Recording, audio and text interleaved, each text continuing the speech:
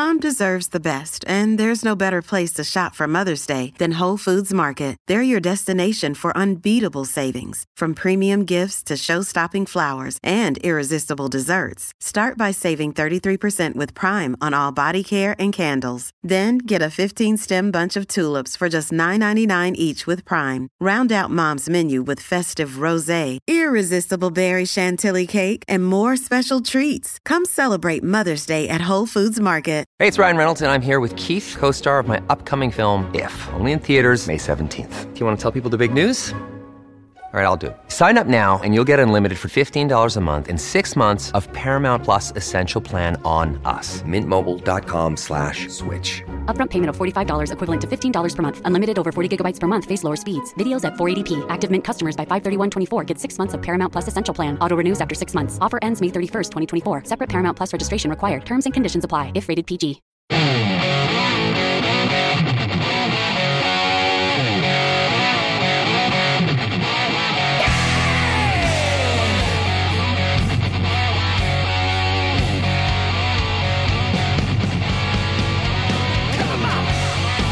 Great to have you along for the ride. Thanks a lot for stopping by. Really glad to have this young lady back. She's the spokesperson for DFIpolicy.org. What is the actual organization, Angela?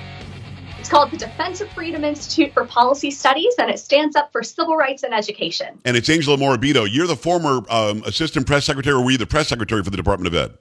I was the press secretary. Okay, so I'm going to start here. By the way, good to see you. Thanks for coming back on. And the story we're going to get into is going to make people mad, which is what I like doing, because I want when people are mad, they actually step up their game and they complain and get something done. But I want to start with a question that I've had for a long time that I don't think I've asked you before.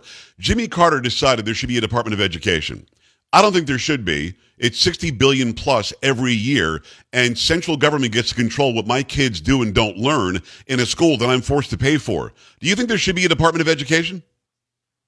I don't think so. Yeah. We're about to talk about disbanding one small, tiny piece of the Department of Ed, but I think the real answer is to disband the whole thing altogether and return control over education back to states and districts, and most importantly, to families where it belongs. It's compulsory. We have to pay for it. My property taxes pay for the buildings and pay for the stuff and pay for the curriculum, yet there's usually a board of 5 to 10 people that get to make every decision, and they can cram anything down our throats that we want, and we've seen where Youngkin won in Virginia because Terry McAuliffe said parents have no say. Parents said, oh, yes, we do. And that tends to be more of a bluish state these days. And still you had Youngkin win. You had in Loudoun County, also in Virginia, you had a school board make police take a guy away who was telling the truth about his daughter being sexually assaulted, and parents are rising up and they want to be heard. Why would we ever have one central location that gets to decide, here's what's going on, and then we'll feed these school boards exactly what curriculum there should be? We should be involved from day one. When I was a kid, my parents were involved. That's right. And we're seeing more and more parents get involved now because they realize, wait a second, I just can't put my child on a school bus and expect them to get a quality education. They may get some top-notch indoctrination, but you may get a child at the end of that who doesn't know algebra, who doesn't have the basics of reading, doesn't know how to write. The schools have so badly missed the mark. And I think the biggest case to be made against the Department of Ed is you look at when this department started, it was there to help close the achievement gap. Yes. Since then, it hasn't really moved the needle. And in many cases, the achievement gap has gotten worse because you've got these kids who are stuck in failing schools, trapped there by the teachers' unions, who their results just keep coming worse and worse and worse. Meanwhile, those who are able to get into decent schools continue to do okay. I couldn't agree with you more. I think the gap has gotten worse. And when we say that the gap is still there, what the left knee-jerk reaction says, well, it's because of white supremacy or the white educational system, and it's unfair to minorities and so on and so forth. That's not true. The public schools in some of these neighborhoods just suck, and we need them to get better. In fact, I think you agree with me that school choice would force the public schools to get better, because now if you've got a neighborhood where the education level is pretty low, maybe it's low income, maybe the property taxes aren't enough to make a nice school, if you give them the opportunity to go to private or charter schools, the public school has to necessarily get better, doesn't it? That's exactly right. This is competition and the free market in action. Not that education would be an entirely free market all the time, Right. but that principle of competition still holds true. Where right now, the teachers' unions love their monopolies where they've got them. They love being the only game in town.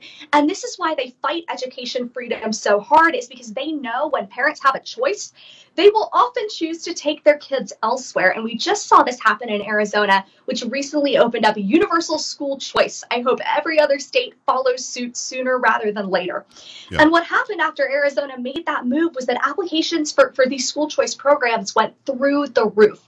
So the parental demand is certainly there. It is, and the parents do want to get involved. It used to be my parents would work with the teachers and the faculty to make sure that I got a really good education, that I would become a productive member of society. There's more an animosity-based relationship now in many school districts, and we have to turn that around. How do we do that?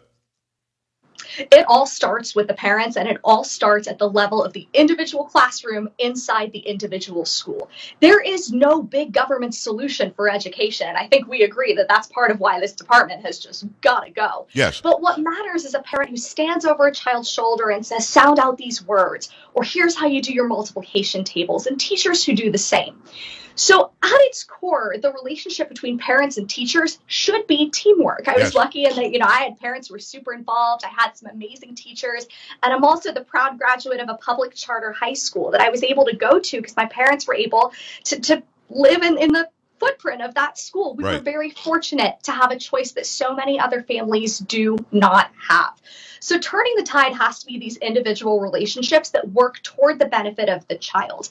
I would hate to see this big conservative swing in education end up with teachers are the enemy, because they're not. There are some really bad teachers out there and they shouldn't be in front of a classroom. But most teachers are there because they want to help kids learn. And it's bureaucracy that has tied their hands with red tape and is forcing them to teach things that they either don't believe in or that aren't productive to their students. She's the former press secretary for the Department of Education, now a spokesperson for DFIpolicy.org. It's Angela Morabito. Miguel Cardona is the current education secretary. He convened some sort of a board, and parents had a fit.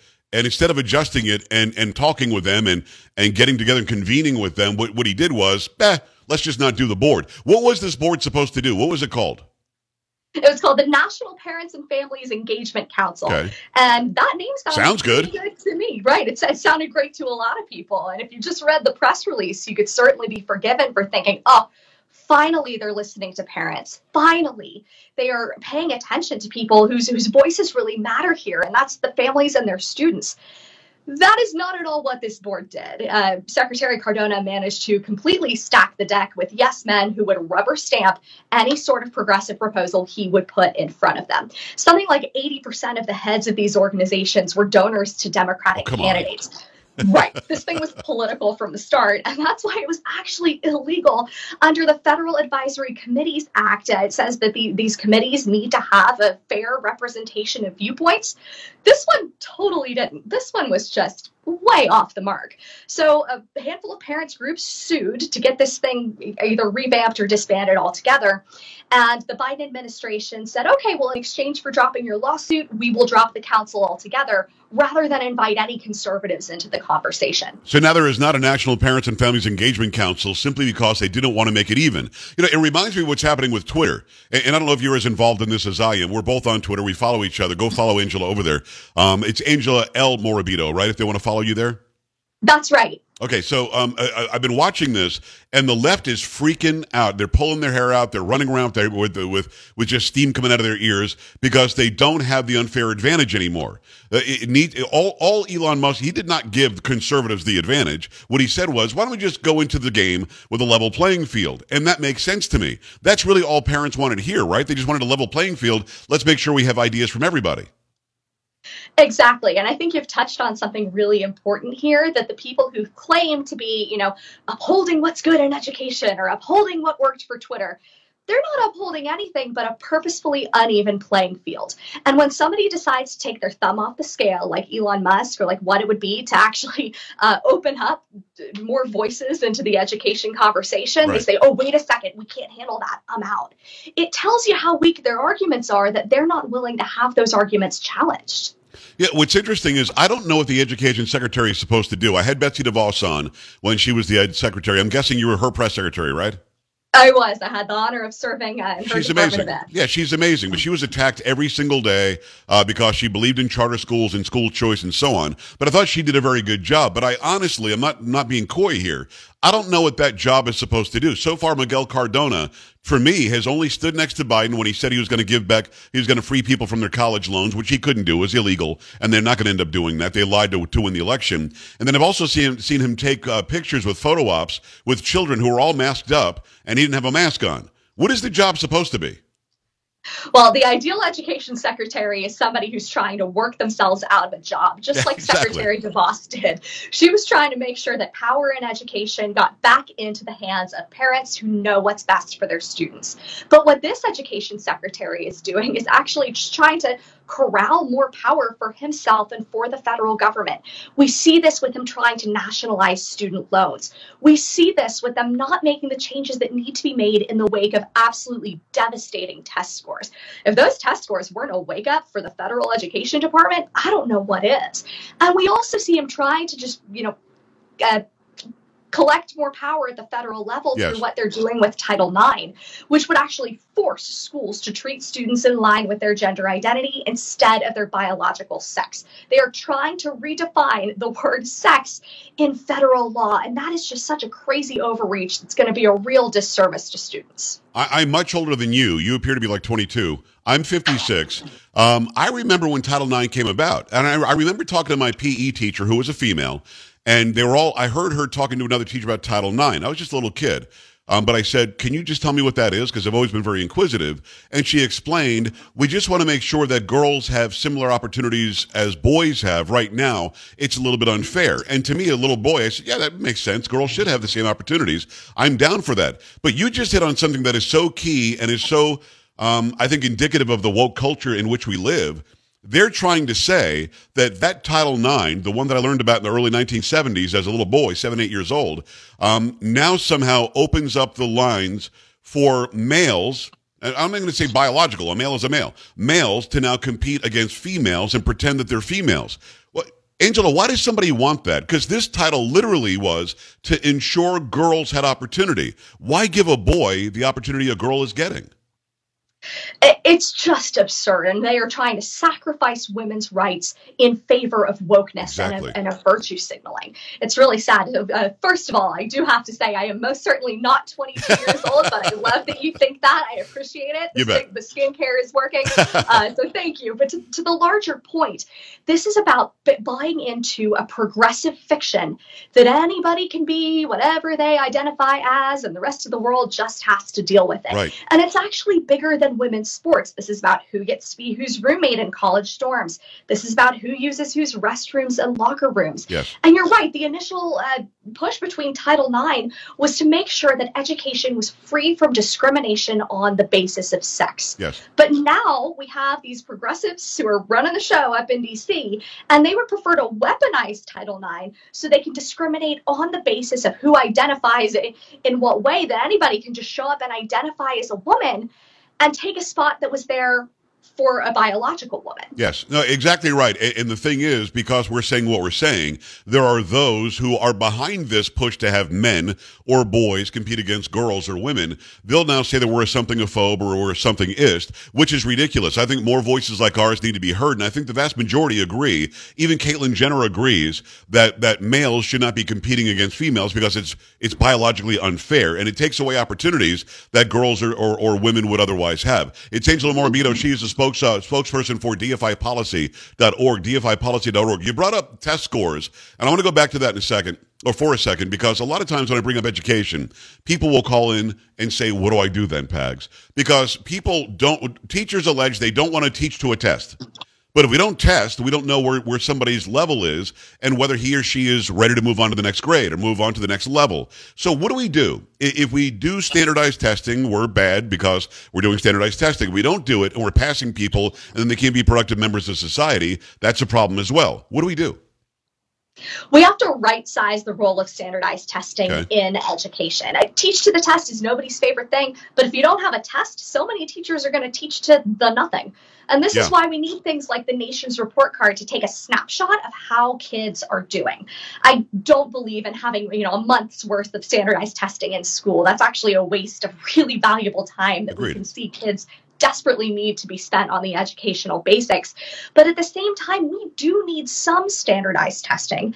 And it's incredibly telling just that the teachers' unions will go wild trying to prevent students from being measured on an academic standard. Last summer, both of the major teachers' unions voted on resolutions to try and get rid of standardized testing to whatever extent they can in the schools because they know the results are terrible. They know those results are just indefensible. So they would prefer to hide them, just cover up the terrible performance, rather than let us see it so we can actually respond to it. It's a great answer, and I believe, and you didn't say this, I did, that the teachers' unions don't want us to know the actual percentage of students that are not ingesting and keeping and wholly retaining what they're teaching. I think that they want to pass somebody. If you write your name down right, some teachers are giving 50% already on the score. You get a few more right, and you're going to be passed to the next grade. You might not be able to read, up to that level of the next grade. So how do we fix it? You and I agree with what you just said. Absolutely. So how do we fix it? When I was growing up, and again, way before you, my teachers were able to dress up as Shakespeare and act out the play. Now you have these teachers who are dealing with all this stress of, I must have, here in Texas, the STAR test. I must have a certain number of, students that pass this. And if I don't, then I might look like I'm failing as a teacher. What do you do? How do you fix this? Because it seems like we've gone down a long road here that's hard to come back from. There is no one silver bullet strategy here, but the best thing we can do starts at the kitchen table, and that's parents realizing that they are their children's first and best teachers. Right. So if your child can't read, you've got to step up for that child, and that means also involving the school. This has to be a team effort instead of, the sort of antagonism that I think far too many people are falling into. There's also the issue of academic standards. So standards have been on just a downward spiral for decades because politicians love to point to a graduation rate and say, look, 98% of our kids are graduating. Isn't that all well and good?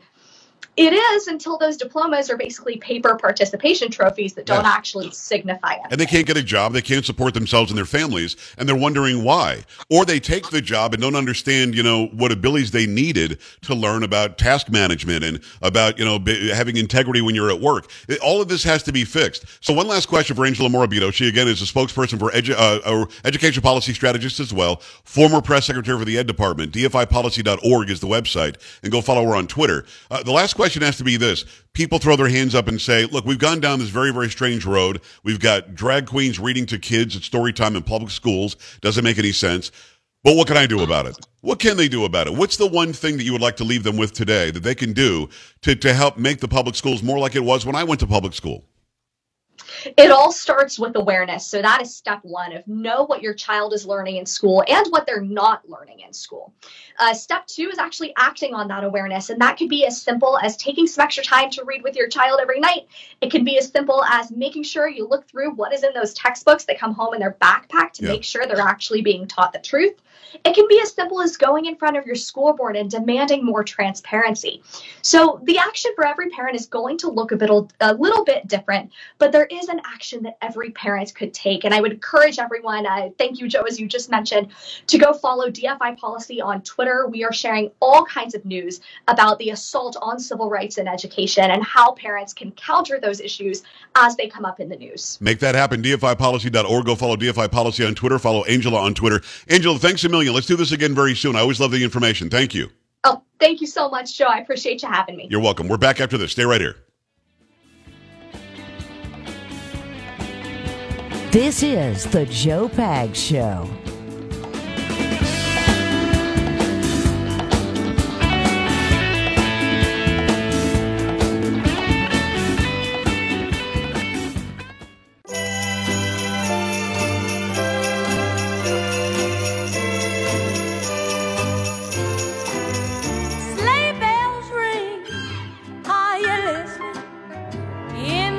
Appreciate you stopping by.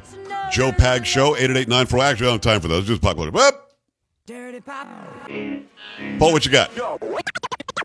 So have you seen this story about these news anchors from Good Morning America? I did. It turns out there's something going on there. Yeah, I guess they were having an affair, relationship, whatever you want to call it. And apparently, ABC is taking them off the air, pending an internal review to see, I guess, if there was anything that was happening that was illegal. It's just crazy. Whole thing's kind of a mess. We got to go. That's Polo. That's Sam. I'm Joe. That's Kara. Bye. This is the Joe Pags Show.